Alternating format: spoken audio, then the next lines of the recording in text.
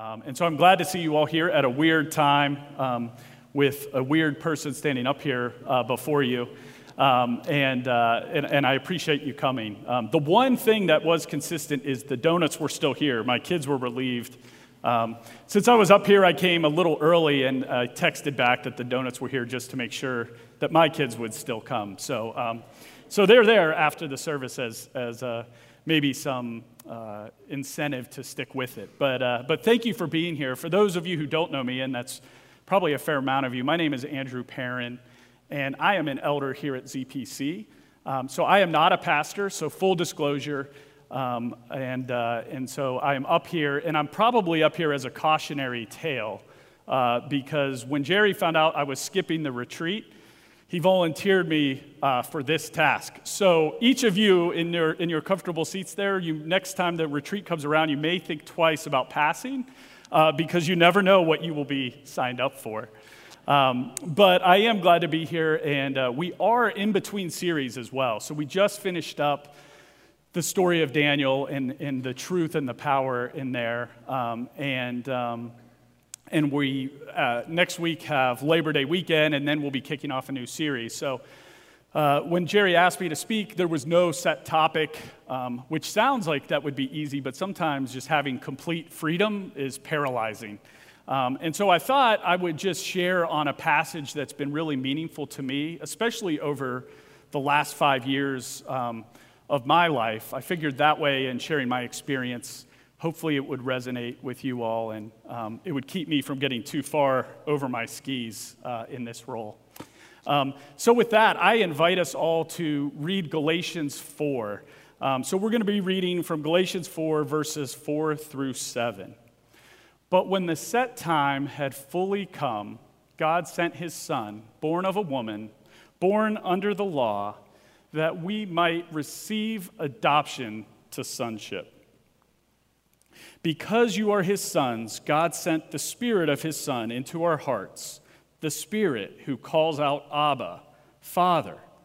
So you are no longer a slave, but God's child.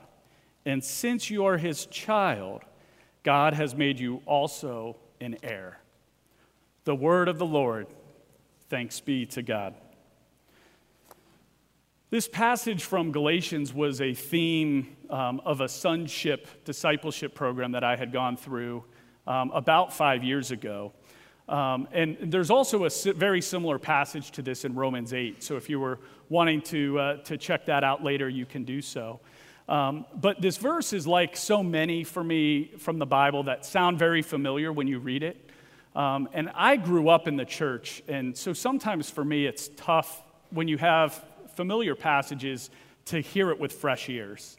But a lot of times when you come back after a time and spend a little bit more time looking into it, I'm always amazed at the truths that the Lord has in there that I see with fresh eyes. In some ways, it reminds me in a very different way of the experience of revisiting some of the music or movies I experienced as a child.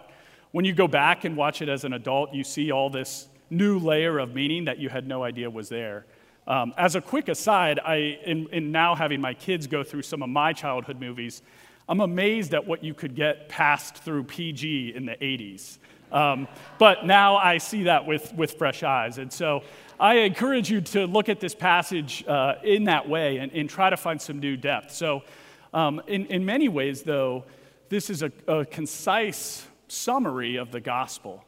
So if you're going to the Colts home opener and your John 3:16 poster is feeling kind of tired, you could dust off Galatians 4 and really impress people and have a similar example of truth that people could see. But it walks through the gospel from the beginning, right? So God is perfectly righteous, and his law reflects that righteousness. So God has given us the law to help us reflect his righteousness. But the truth is, none of us can keep that law. We've broken it. We break it daily. We break it hourly. We are a disaster. We're totally lost. And the truth is, we're actually probably far worse than we even acknowledge or think we are. But the great news is that God sent his son Jesus to come and redeem us. So he forgave us of our sins, took our place, and because of that, we are welcomed back into God's kingdom. And so we've been forgiven, we're made new, and we are invited to participate in God's kingdom, both the kingdom as it is now and as it will be. So we talk a lot about that shaping our world to look like God's kingdom, and then that fulfillment when Jesus comes back again. So in many ways, this is a great just story of the gospel. But there are a couple phrases that I wanted to call out that have given me a little bit deeper meaning and have really challenged me to live like I understand this truth. Because I think it's one thing for me to hear this, and I find it's a totally different thing for me to live like it's true. And so that's what I really want to highlight today are two phrases from here that have been meaningful to me that maybe you can give a little bit of different meaning to you than you may have thought of when you first read it.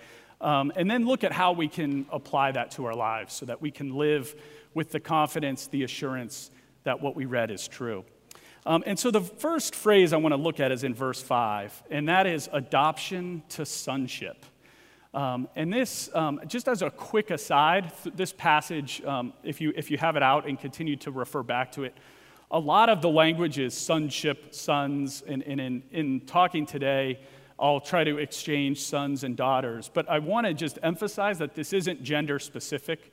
And actually, in chapter 3, right before this, Paul writes, "There is neither Jew nor Gentile, neither slave nor free, nor is there male nor female, for you are all one in Christ Jesus." So I just want to reiterate that right now so that it isn't a distraction or a misconception. But this idea of adoption to sonship is actually one word. And it's interesting, if you check different translations of the Bible, you'll find this translated different ways because the concept doesn't really exist in English. It's actually one word in the Greek, and this was a legal term.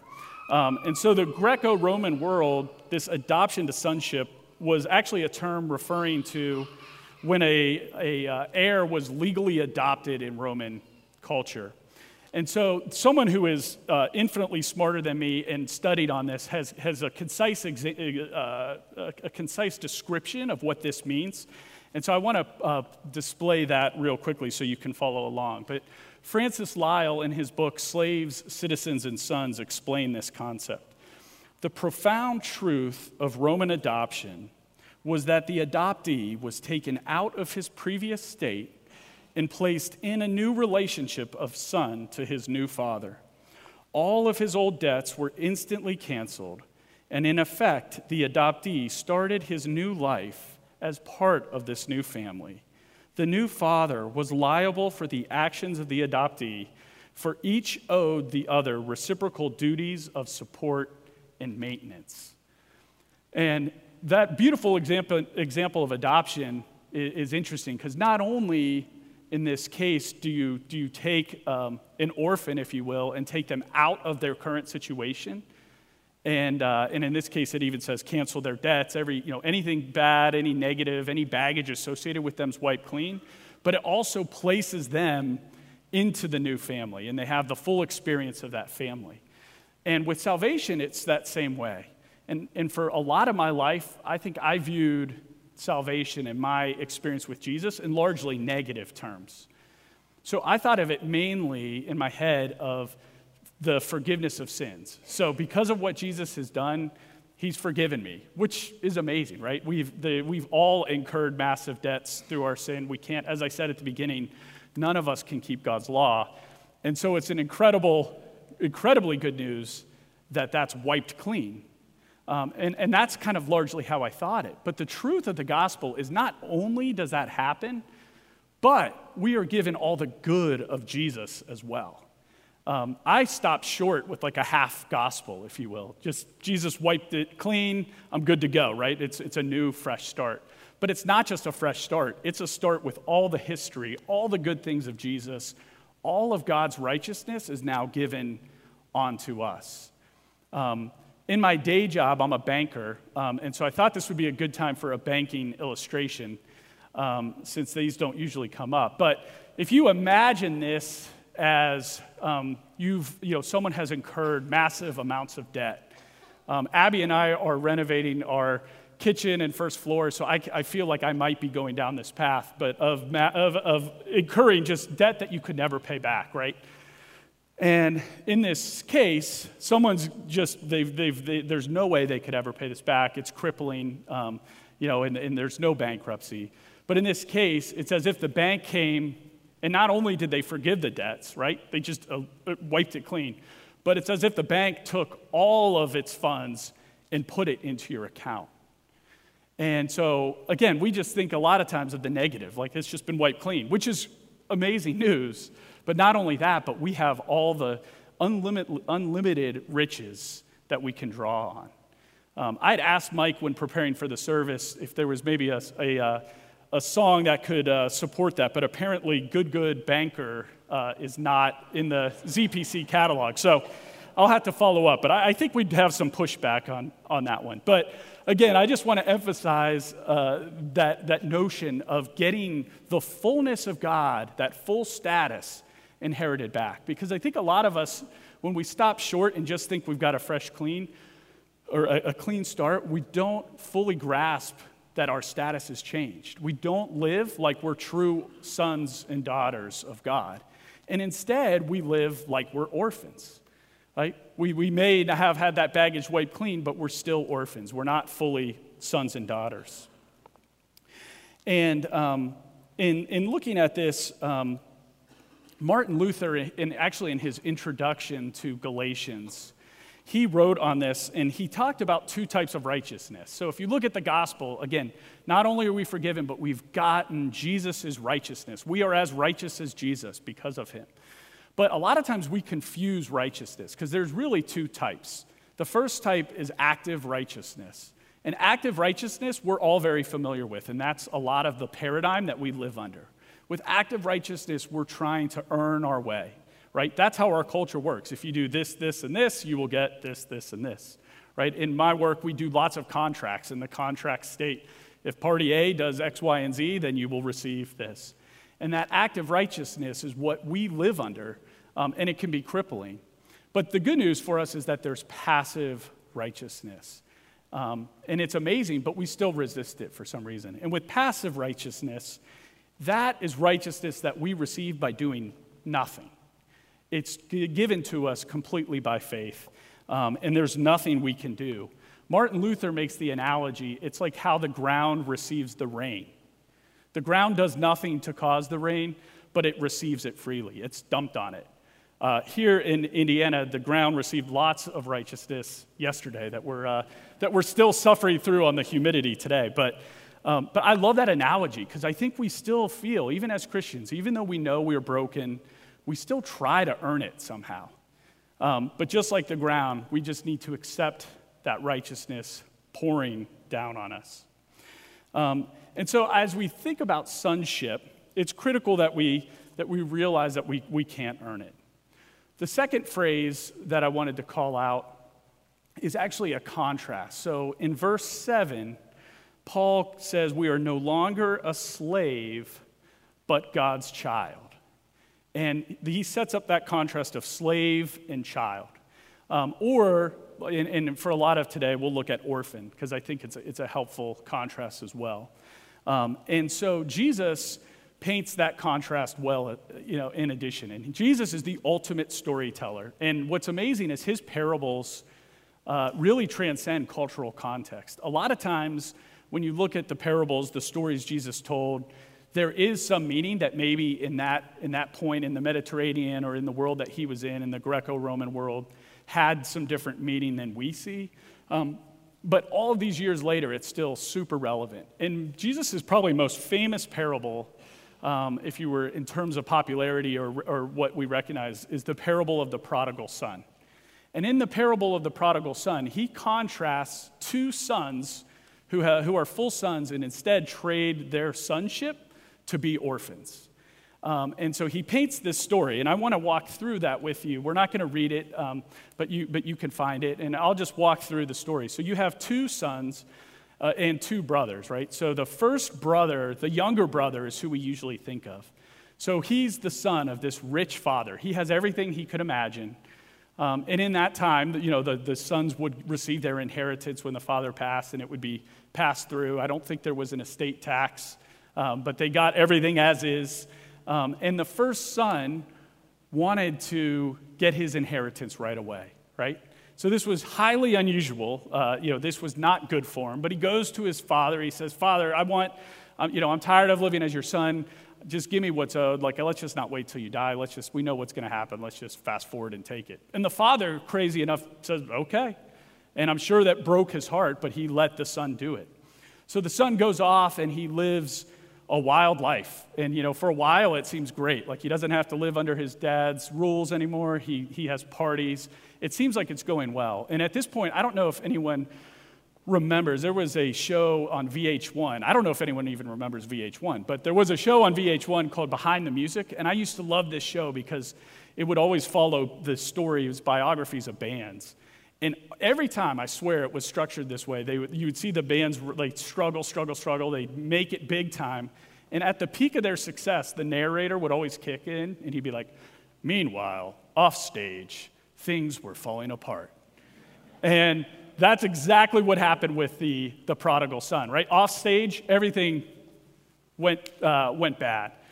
And so he ends up both broke and broken. He burned through all his riches, and he's actually at a place so low, he's tending pigs, and he's actually envious of the pigs because they have food that's provided for them. That tells you how low he is. So he's completely humbled and comes back and says, "You know what? At least my father feeds his servants.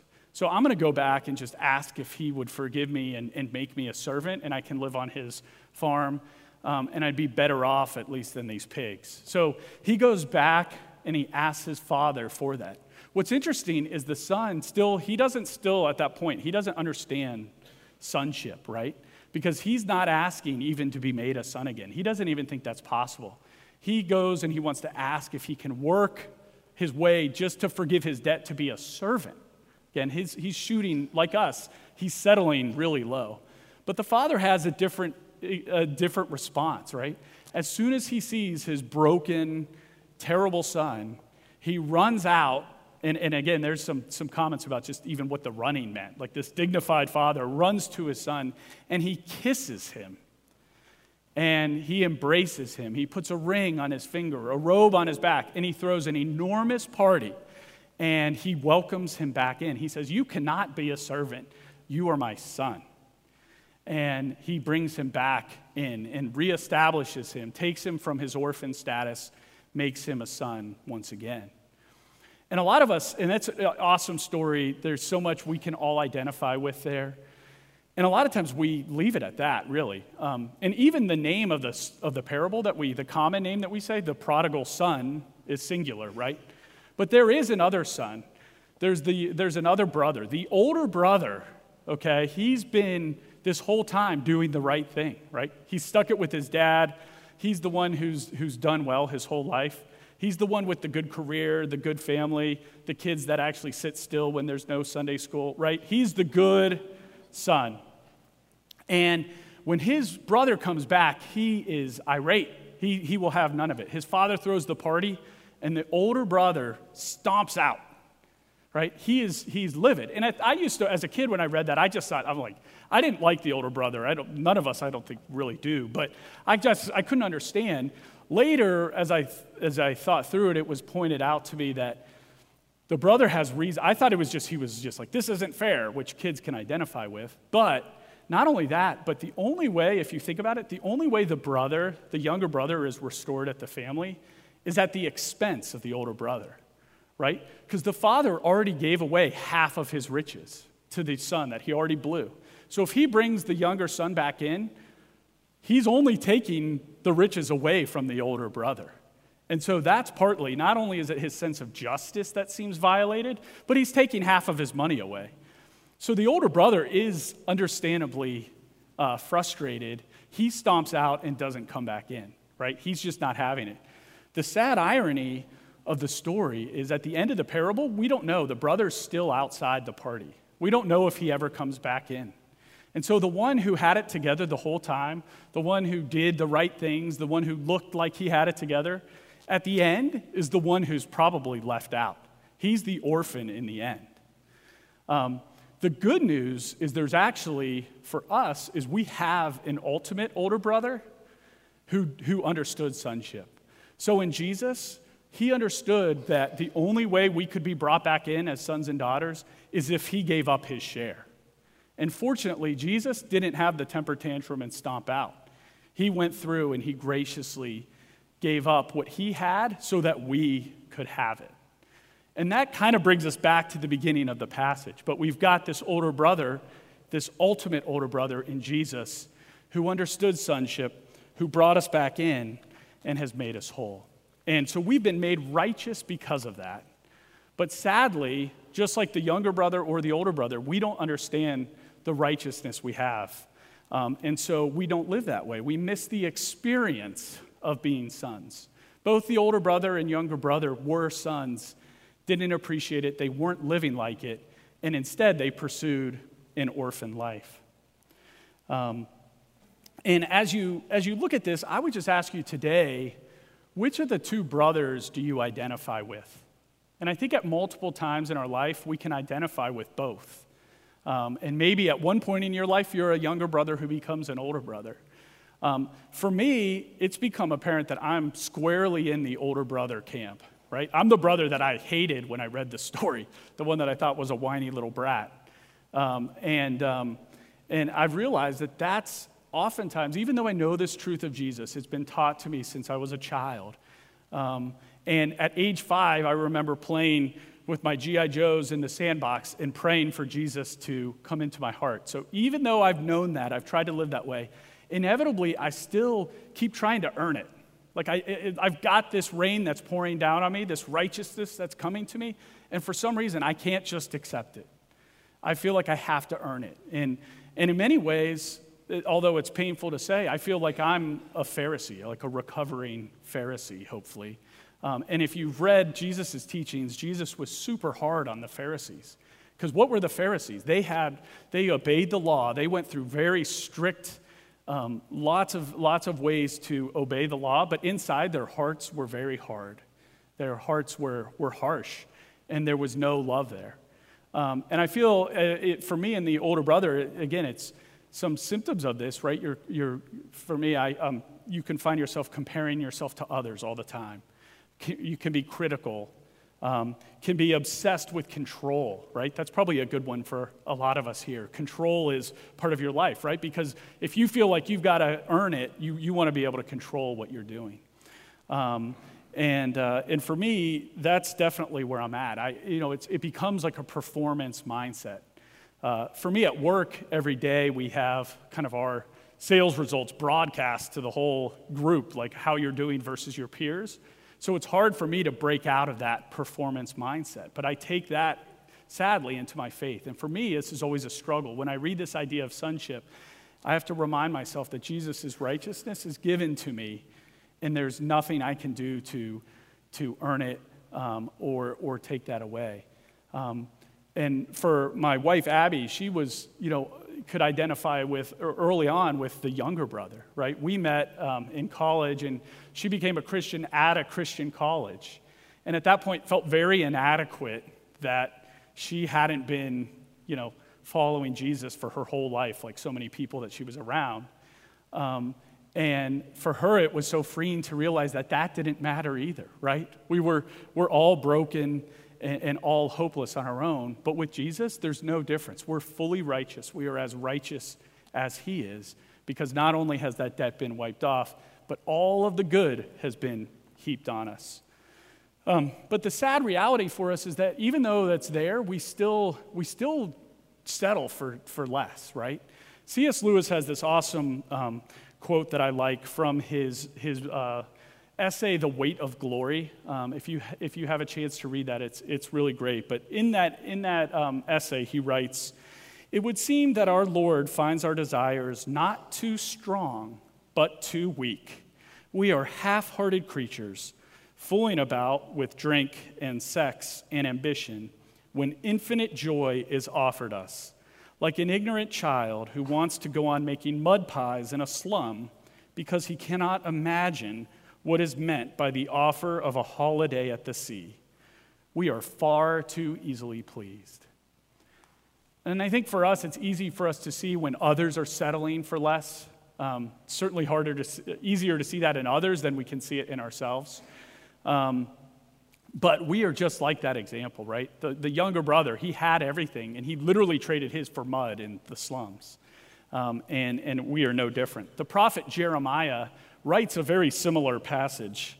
I think C.S. Lewis actually kind of stole from Jeremiah, which is probably good, right? If you're gonna plagiarize or take ideas, I think you should probably do so from the Bible. But Jeremiah wrote, "My people have committed two sins. They have forsaken me, the spring of living water, and have dug their own cisterns, broken cisterns that cannot hold water." Brothers and sisters in Christ, hear this. No matter what path you've taken, whether you've been the younger son and lived the wild life with the obvious struggles, the obvious failures, or you've been the older brother who's held it together, with the good job, the good performance, the seemingly on the outside perfect. We all, in both of those cases, are living like orphans and are giving up these blessings that we have if we truly lived as sons and daughters of God. And through Jesus, we are made righteous. And I think this is important to remember. We are fully righteous, not just righteous plus secret sin number 1 or righteous minus ugly flaw number 2, right? We are 100% fully righteous, just as Jesus is. And Jesus calls us to reject this orphan mindset that we get and to embrace what he's given us and to start living as sons and daughters. But that orphan mentality always creeps back in, at least for me. Again, I've been talking about this. It's been a lifelong journey for me. And even knowing the truth of this passage and understanding and reflecting on what true sonship means, I still struggle with this. And one question that I've found that was posed to me that helps me identify where my heart is a lot of times is, to answer the question, what does God think of me right now? So I'd ask you to reflect on that. What does God think of you right now? If you could picture God and you were talking to him face to face, what would his face look like? And if your answer to that is anything less than he is pleased with me, then you're living in an orphan mindset. If you're like me, that answer might come back to, when you're asked that question, you honestly answer it, my mind goes to, he probably saw the way I treated the kids as we were trying to get here on time, right? Or I don't know how many drinks I had last week, but God probably does, right? Or, he can see that ugliness, that one secret sin that no one else, not a single other person knows about. He knows it's there. Or if you're doing well, you may be thinking, oh, yeah, actually probably he'd be okay with me this week. Like, I actually came during a weird Sunday at a weird time with a weird guy talking, right? So he'd be proud of me. Or I served at IHN. I'm sure God, that helps. I was really actually very disciplined this week in praying and spending time reading the Bible. And again, those are good things, but when we start to think of that as us earning our righteousness, it turns us into the older brother. Or we live with the shame of the younger brother. So wherever you're at, it's just really hard to remember that we've got that full righteousness. We don't need to do anything more. Now, if we have that righteousness, we will reflect Jesus. So don't get me wrong. It's not like we just throw it out and live careless lives. But we don't need to be crippled with shame.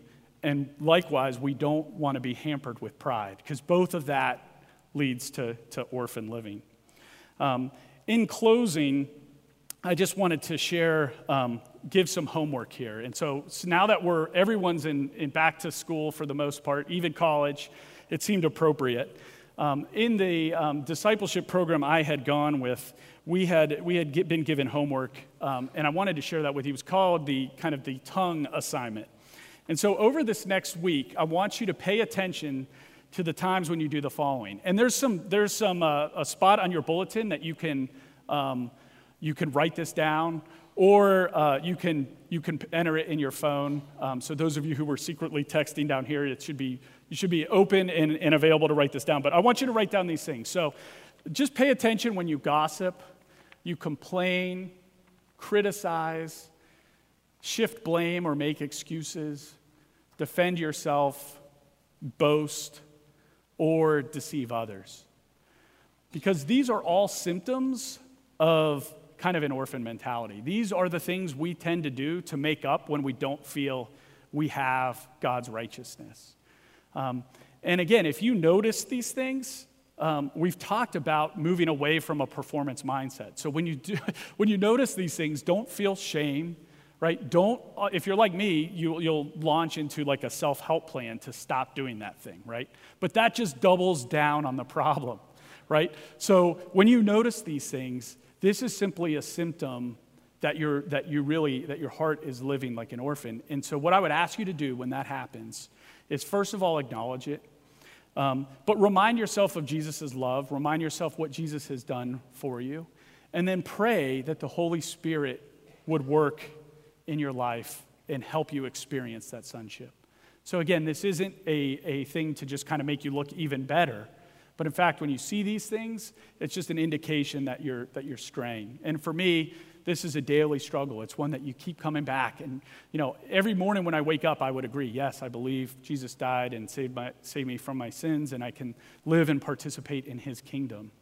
But it's a struggle to live that way. And so hopefully running through these, we'll find those ways where you're straying, and then pray for the Spirit. Again, how do we receive righteousness? We receive it freely. We don't do anything for it.